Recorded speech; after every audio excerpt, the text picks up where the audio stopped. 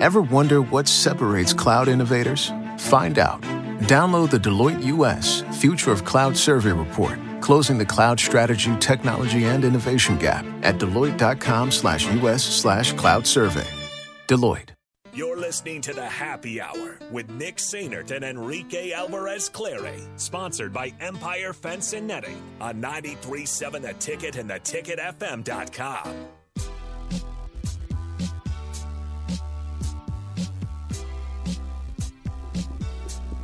All right, 402-464-5685, the Honda Lincoln Hotline, the Starter Heyman text line, both of them open for you.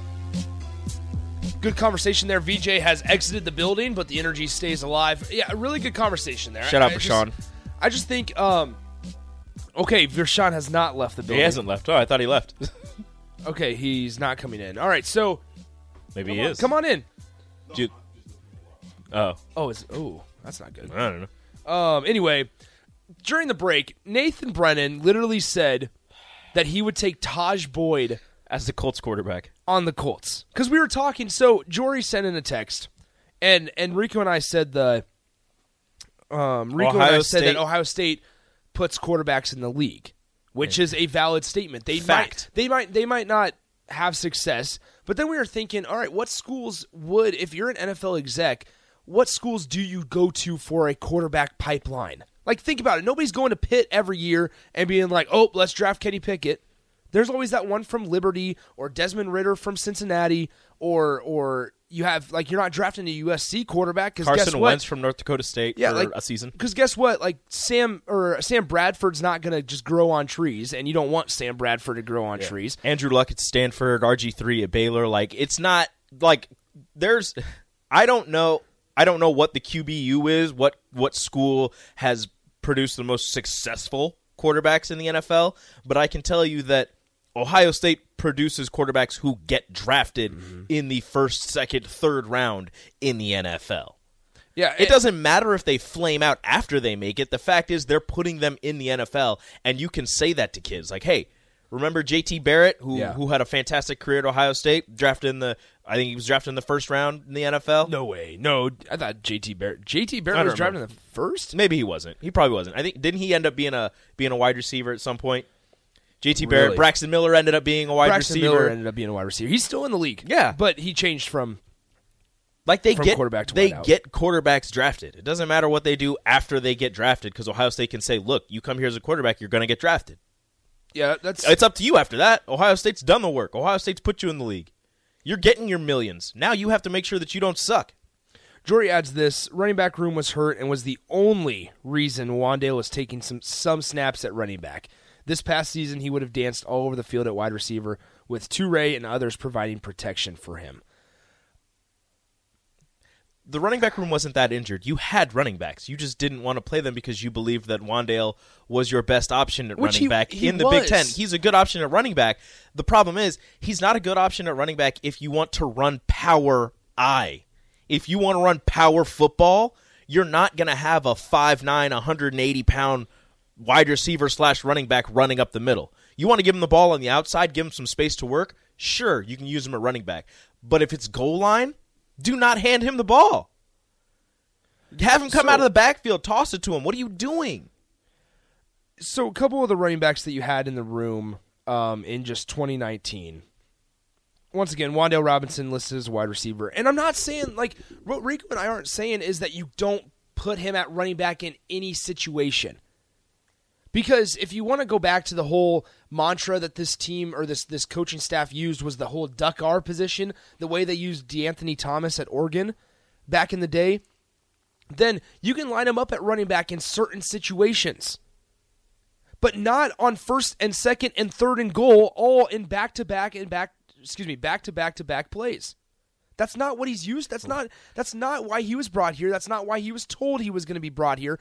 And at the end of the first season, that's not how they told him they were going to use him the following season. Wan'Dale Robinson, and I mean no disrespect to him at all, has no business running a power I direct, into the middle of an offensive defensive line in the Big Ten.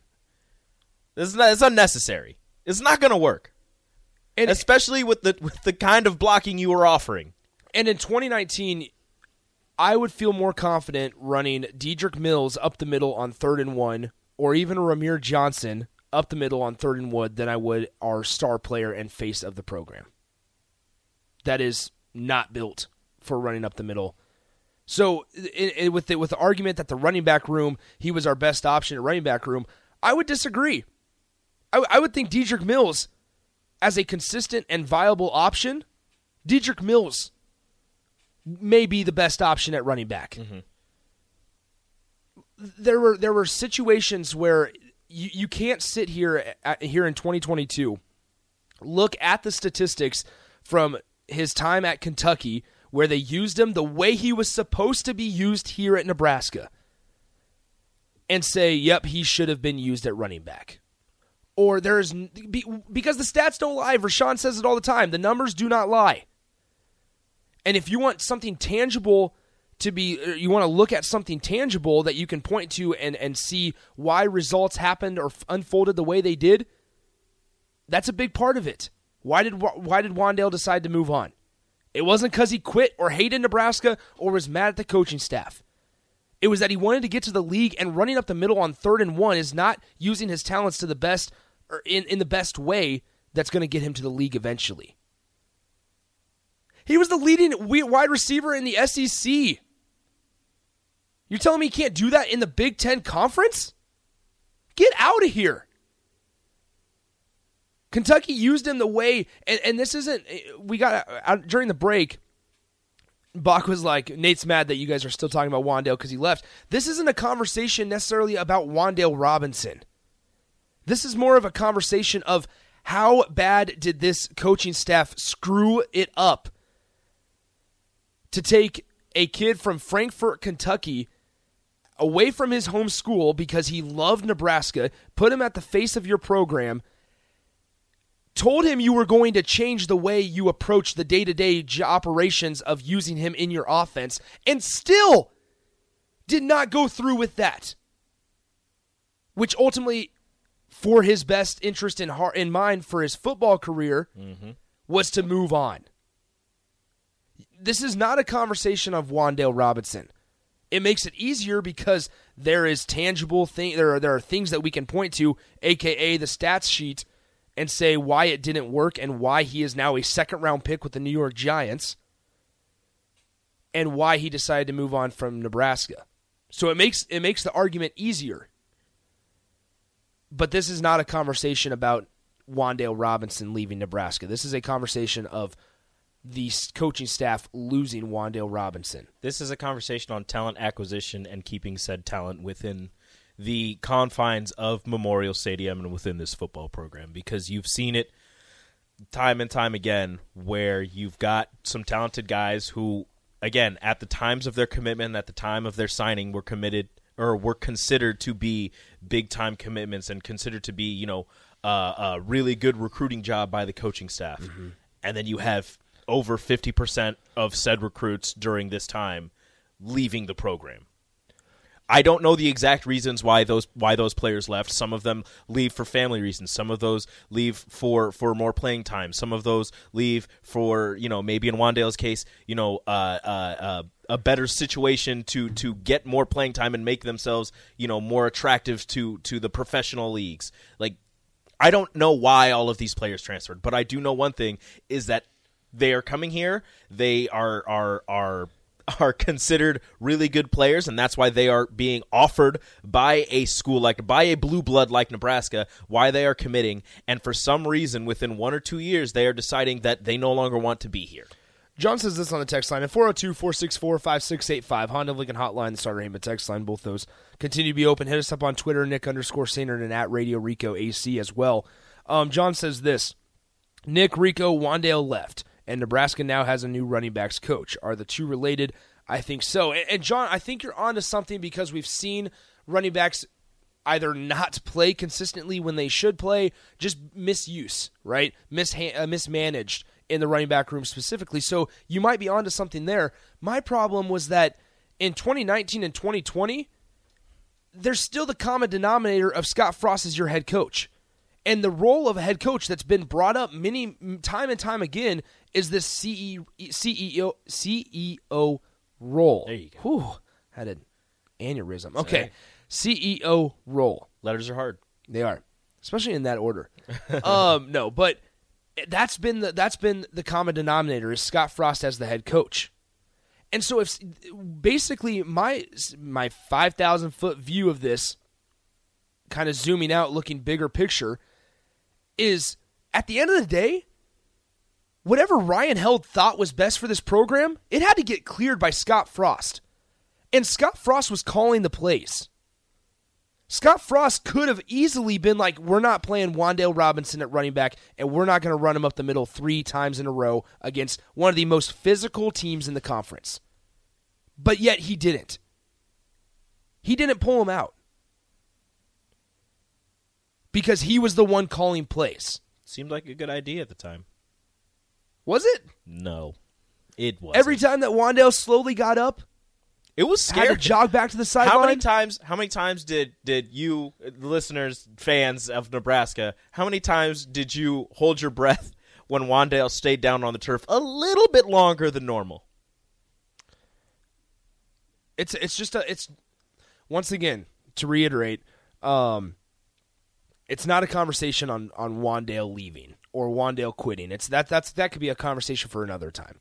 It's a conversation on mismanagement. Yeah, and it's time and time again mismanagement. And it's not just at the running back position at the wide. It's everywhere. And at the end of the day, if Nebraska was winning games and competing for just a Big Ten West title, maybe these wouldn't seem like such big problems. Maybe the numbers, and I could pull up the sheet again here. Maybe the numbers of all the guys that they've lost since they've arrived in 2018 wouldn't be such a glaring problem, and I can pull it up. Well, they probably don't lose. 48 of their 83 players that they've brought in. Well, they probably don't lose 48 if they're winning. 59% of their roster. Yeah, some of that, number one, yeah, Rico's got a good point. Some of that doesn't happen. The attrition doesn't happen if they're winning games. Like, I'm sure there's still players leaving. But it doesn't bother you as much. No. Because if you're winning, if you've got 8, 9, 10 wins in a season and you have 2 players leave the program, it's like, okay, whatever. I wish you the best of success wherever you go, but we'll be fine. We're winning games. But it's the fact that they haven't had a winning season since Scott Frost has since the end of Mike Riley and Scott Frost's tenure. The fact that they haven't had a winning season just makes everything else going on within the program seem that much larger. Every little problem seems like a massive issue. That's the problem. If you're winning games, the transfer outs is fine because you're just like, we'll we have people backing you up that'll take that spot. Next man up mentality. We can go to the JUCO ranks, we can get somebody else, and it'll be fine because guess what? It's proven to have worked. Cool and Luke says this, and we'll address this before we get to break because we get these texts quite often. Love how both of you continue to say you're not advocating for a coaching change, then proceed to have an entire show about how bad the coaching is. Are we supposed to sit here and say that the coaching's been great? We cannot. We can say we have said multiple times, whether it's been on Rico with one-on-one and / old school, or me with Vershawn, or even on the happy hour here. It's been, like they've made the changes necessary. But everybody on this text line, everybody listening, everybody in this station can agree it's time to show. We always say that we want things that we can point to show that this program is getting better. And we've addressed how they've addressed those problems basically by firing everybody on the offensive side, which they needed to do. And they've put Trev Alberts now in place, which that was the right choice. But once again, we go back to the things that we can point to and say, is this getting better over the course of 4 years? And Vershawn Jackson, a former player, a 3-time national champion, just made the whole comparison yesterday over the course of his 3-hour show, how things that were happening in 2018 were happening in 2021. We talk about Adrian Martinez and how there was no progress, and you could even argue there was regression. Like, we're talking about the things that we can physically point to that have happened, because that's where all Husker fans are at, is in show me mode, prove it mode. We're tired of the lip service. And JP says this, it's been put up or shut up since last season. Glad they made the changes, but it's a season late, so we will go for this. We will go with this for now. Also, we always get comment or text, and this is not just directed at that texter. This is not just directed at this. But since we're addressing this kind of thought or conversation, we can add this into the pile. It's not fun covering a coaching change. It's not fun talking about a dude that's been fired. It's not. Especially when it's a former player, former quarterback, former national champion. We all back in 2018 wanted this thing to happen. Oh yeah.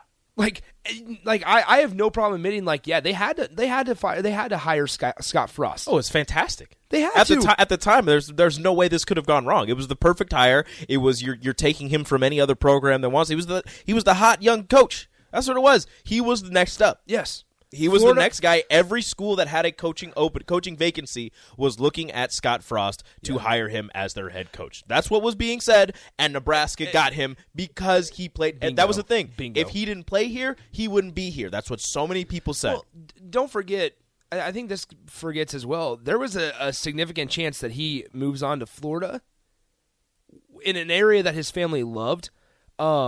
He moves on to Florida. However, Florida wasn't going to allow him to bring his whole staff from UCF. Nebraska was. Rumors. That's a big part. Camaraderie, right? Unnamed texter says this. Kids leaving is a sign of the times. Wan'Dale's usage was criminal, especially when the guy calling plays is labeled as an offensive guru. Had Spielman in the building, who was a proven playmaker, and just tossed him aside. I don't know about that last part. I can't speak on that part. I don't know if they tossed him aside or if he decided to transfer to TCU. I don't know what happened in that whole conversation on why he decided to leave, but I know that they used him plenty those first 2 years, him and Stanley Morgan, and then him solo. They were attempting to get him the ball. It didn't work out. Yeah, you're absolutely right. Okay, so unnamed texter says this. True, yes. Oh, it's not updating. I can't see it. Okay, true, yes. Every other school wanted Scott Frost as their coach at the time, but what school would still have him employed with the results he's gotten? That kind of piggybacks into this. JP, I am still on board with hopes. I definitely don't want to start over again. And that can be a conversation for another time. I'm not really sure if Nebraska does have to go in a different direction. I'm not sure that the hire is going to be glamorous.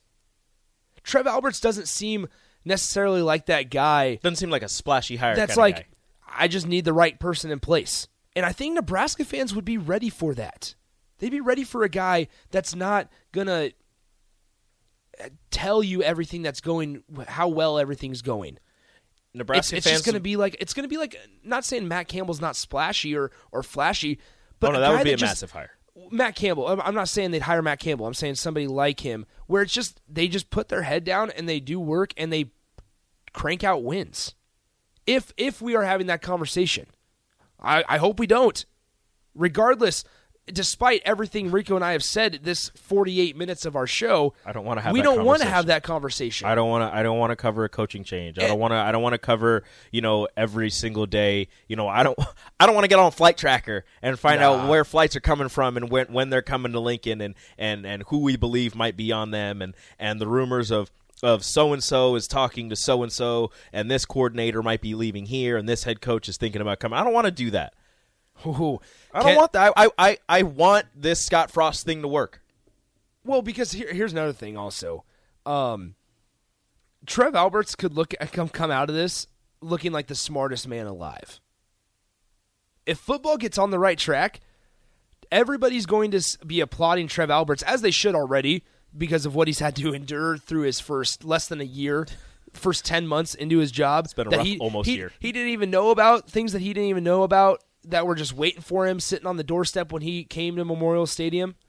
Like, everybody should be applauding him, number one. Number two, he could come out of this looking like the smartest man.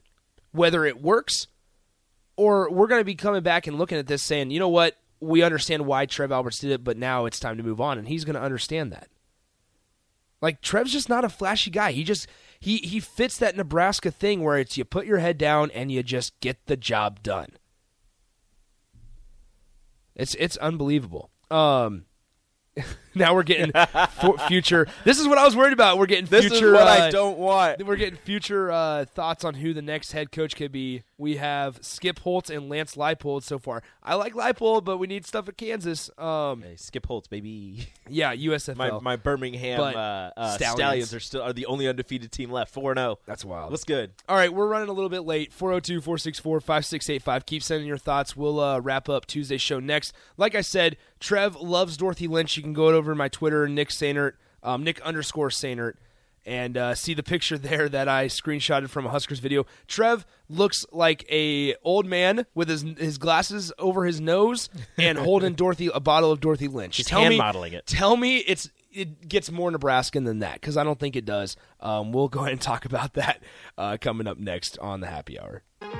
Download our app by searching 93.7 The Ticket in your app store to stay in touch and listen all day long wherever you are. More of the Happy Hour is next on 93.7 The Ticket and theticketfm.com.